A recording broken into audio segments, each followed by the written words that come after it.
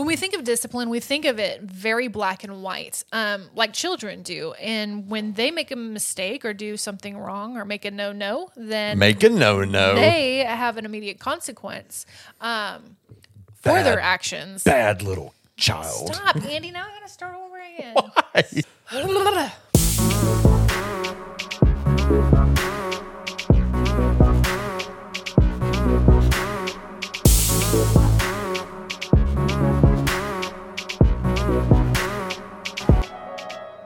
Well, hey, welcome to my podcast. I'm Andy, and this is my wife, Jessica, here for round 2 of our talk through Hebrews 12. How do you feel after doing the first one? Oh, all right, I guess. You feel pretty good? Do you feel like a veteran, a podcast veteran? No. You feel Nope. adequately equipped for what we're doing? A little bit. Well, I'm excited to have you here, and we're going to jump in to talking through Hebrews chapter 12, the second portion, which is verses 4. I don't know why I gave you a 1. 4 through 11. I don't even know why I'm doing that with my hands. For those of you who are just listening and not watching, I just tried to do 11 with my hands, and it did not work. I could take off a shoe and give myself a toe. I mean, I guess that worked, but technically that's just 2. Yeah, whatever. So anyway, we're going to talk about Hebrews chapter 12, verses 4 through 11 today. And we're going to be talking about the discussion of discipline and what it means to be disciplined in the way that Scripture calls discipline, that we're disciplined by God. What does that look like? What does it mean? How does it work in our lives? So today, before we jump into content, you can do 2 things for me real fast. The first thing that you can do is subscribe. If you're enjoying this content, if you're enjoying watching the podcast or listening to the podcast, wherever you see it, do me a favor and subscribe. You can let your Apple Podcast or Google Play know you want to get every episode. And then on YouTube, you can hit the subscribe button. And we've actually seen a lot of you guys taking the time to subscribe. And that actually means a lot. We've grown by about 25% in YouTube subscribers since the beginning of the year, which has just been a few weeks at the time that we shot this. And so that means a lot. It lets us know that you're enjoying and valuing it. And so if you haven't already done that, subscribe. And then you can also share this content, whether you're listening to the audio or the watching the video. There's a share button, and you can send it to somebody via text message. Maybe you know somebody that needs to hear this or may just enjoy it. Shoot it to them. Let them have it. But not like punch them in the face. Just nicely let them have it. Don't send it to them and be like, you really need this because you a terrible person. Like, don't do that. Don't be those people. Send it to them and be like, hey, I think you would enjoy this. Even if they do need it. But anyway, well, let's jump into Hebrews chapter 12 and starting in verse 4. In your struggle against sin, you have not yet resisted to the point of shedding your blood. And have you forgotten the exhortation that addresses you as sons? My son, do not regard lightly the discipline of the Lord, nor be weary when reproved by him. For the Lord disciplines the one he loves and chastises every son whom he receives. It is for discipline that you have to endure. God is treating you as sons. For what son is there whom his father does not discipline? If you are left without discipline, in which all have participated, then you are illegitimate children and not sons. Besides this, we have had earthly fathers who disciplined us, and we respected them. Shall we not much more be subjected to the Father of spirits and live? For they disciplined us for a short time, as it seemed best to them, but he disciplines us for our good, that we may share his holiness. For the moment, all discipline seems painful rather than pleasant, but later yields a peaceful fruit of righteousness to those who have been trained by it. Yeah, so there's a lot that we could talk about in this particular passage about discipline. And what we're going to do is kind of talk about it in a few different phases of discipline or a few different illustrations of discipline.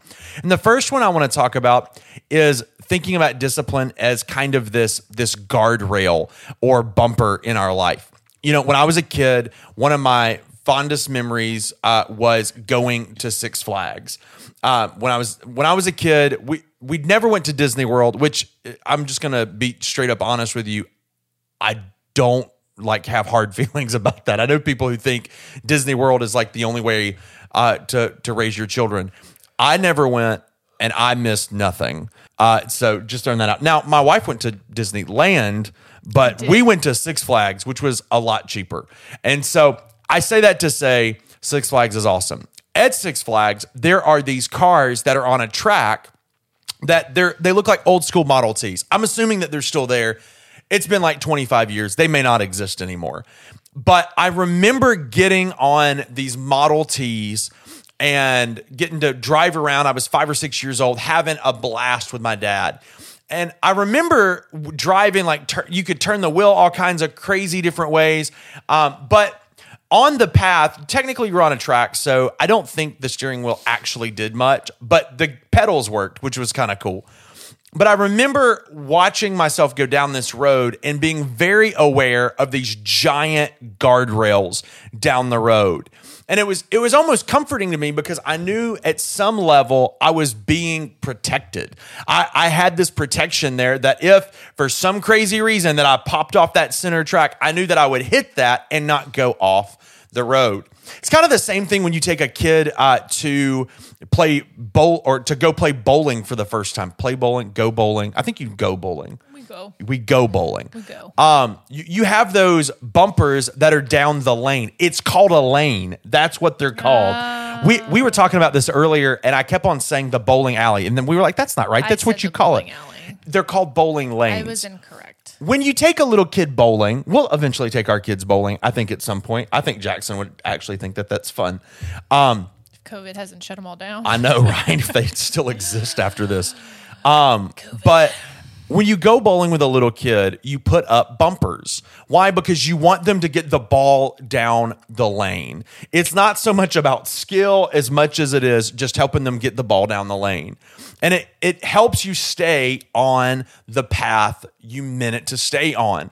And this is the same thing that discipline is in our life. We need God's guidance to keep us in the path that He has for us. Now, there are lots of different ways that people process God's will and God's path. And I'm not suggesting that like every little turn you should be asking, is this God's will for me? It's not like God is wanting to direct every tiny little thing that you do. I remember seeing a lady one time in McDonald's praying for what to eat.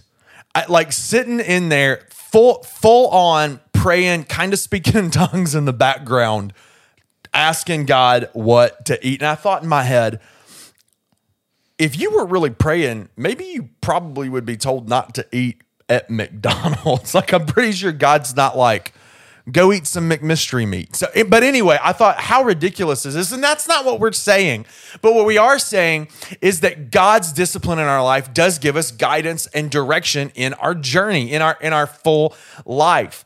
And He desires to give us that direction, but we have to be willing to accept that direction from Him. And I think for many of us, we kind of struggle with this tension of God's direction versus what a lot of us were told as kids. And I was told this. I know my wife was told this. And most millennials heard, hey, you can be whatever you want to be. And you can do whatever you want to do with your life. Be anything you want to be. Well, here's the truth. Yes, in theory, you can be everything or anything you want to be. Maybe not everything you want to be, but you can be anything you want to be. However, when we choose to follow Jesus, what we're doing is allowing His plans to take a front seat and our plans to take a back seat. What He desires for us to do in our life is more important. And so, yes, while you may be able to accomplish whatever and be whoever you want to be, when I choose to be a Christ follower, I'm choosing ultimately to ask God for His direction in my life. All right, and having that mentality can be really harmful because we have this thought that we can do whatever we want to do and that God will be on our side when in actuality it's the reverse. Yes, in theory, God has given us the power over our lives, and God has given us talents and smarts. God has given us these things, but God has also laid a path already for our lives. And having that mindset that we could do whatever we want to do really puts up a barrier between you and God, because if something doesn't work out in your life, if you go in a direction that you think is your direction for your life and it doesn't work out, then we have this tendency to get mad at God for it, when that's not how it should be at all. We should look at it as a barrier, or look at it as a diversion, or something that is trying to get us back on the path in which God had created for us to begin with. And God creates this path, and it's laid out plainly for us. And there's obvious, borders to this path, because if we go outside of it, there is danger. There is things that we don't need to deal with. There are things that can hold us back. There are things that can cause issues for us when we don't need those things at all. And Christ has, given us his will in our lives and laid out this foundation and laid out this path for us so that we can have peace and live life to the fullest in his name and in what he had created for us to begin with. Yeah, I mean, there's a lot of freedom in that path. But I think for many of us, we think either way too narrowly or way too widely about the path. Like, hey, all things go, I can do whatever I want to do and God will bless it, which is not the case. There's a way that God's called us to live, and there's a way that God's called us to really embrace him in our life. When we find ourselves just kind of going off of it, it's God's discipline that pushes us back to that. When we think of discipline, we think of it very black and white, like children do. And when they make a mistake or do something wrong or make a no-no, then they have an immediate consequence. When we think of discipline, we think of it as very black and white, when in actuality, it's not black and white at all. For kids, it might be when they do something that's wrong, then they have a consequence for it. They make a no-no. They make a no-no. They go to timeout or get a slap on the hand or whatever. But as adults, we really have to rely on the Holy Spirit, and we really have to replace our parents with the Holy Spirit in our lives and secure those boundaries that were laid out for us as children, and listen to the Holy Spirit for our current lives. It's so important to hear from God, and it's so important to be in tune with his will for your life. Because if you veer off of the path that he has for you and you choose to ignore the impression he laid on your heart, there are serious consequences that can happen. Yep. Not necessarily a slap on the hand or time out, but just natural consequences that happen with life. If you do something wrong, or if you do something that was not the purpose for your life, you're going to put yourself in a situation where God's hand is off of your life, and you are exposed to the realities of the world and what that could hold for your life. So discipline is not necessarily always a border or a boundary where you can't go outside this path, but it is a reminder of the path and the will of God that has been laid out for you, and in hopes that you will listen to his voice and put yourself back on the path that God has for you. I think one of the things that's beautiful about God's discipline is exactly what you're saying, that he knows exactly what type of discipline we need in the different stages of not only our physical life, but our spiritual life. And that there's this beautiful connection between where we are personally and how God responds to correct us. And I mean, we can see the opposite of this and how dysfunctional it is when people try to discipline someone in a way that isn't effective for their stage of life. I know that I've seen parents in stores in like Walmart, their kids screaming and going nuts, and they're trying to rationalize with their 3-year-old like that kid is 18, 19 years old.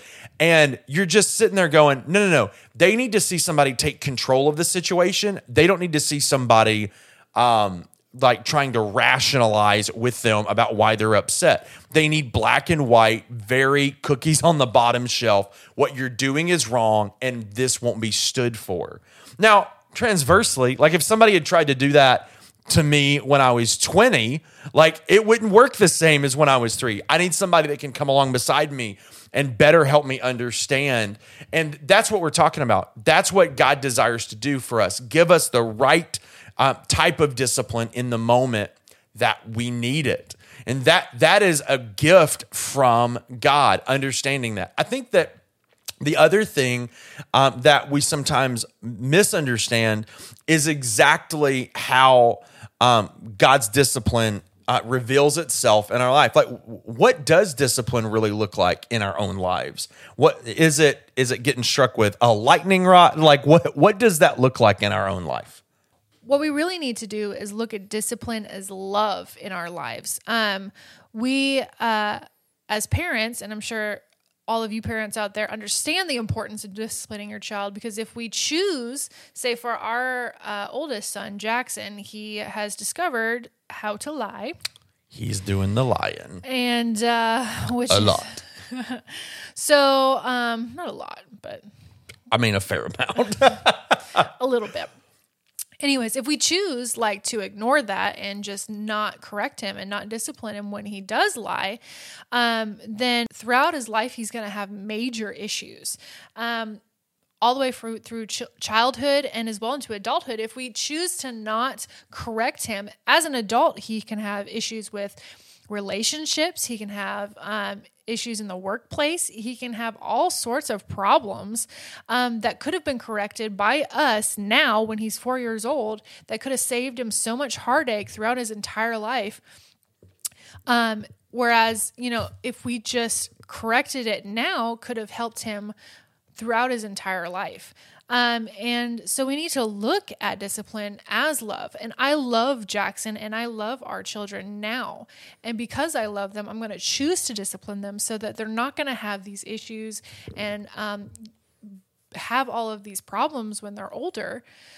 Instead, I'm going to help guide them and help them to know that what's okay and what's not okay, and who they are in Christ, and what it is to be a normal functioning human being in society, and what is, good and what is right, and what is wrong. And in order for them to understand this, we need to love our children and give them those guidelines and give them that help so they understand it throughout their entire lives. And they have that security in what they were taught as kids. Yeah, I think that like part of the scripture points back to this. It says closer to the end, I think it's verse 11. Actually, it is verse 11. For the moment, all discipline seems painful rather than pleasant, but later it yields the peaceful fruit of righteousness to those who are trained in it. And I think a lot of people in this day and age don't understand that there is pain in most things in the short term that render good fruit in our life. There's pain in disciplining a kid, both on the parental end, because it's work to discipline your kid. It's a lot to discipline our children at this age and be consistent in that discipline. But there's also the truth that it's painful for them, right? Like they don't like being punished. They don't like being put in timeout. They don't like having to go to their rooms. Like they don't like any type of punishment, but it yields good fruit. And I think back to like our time in youth ministry. We were youth pastors for right around 9 years. And it was a great season in our life that we loved.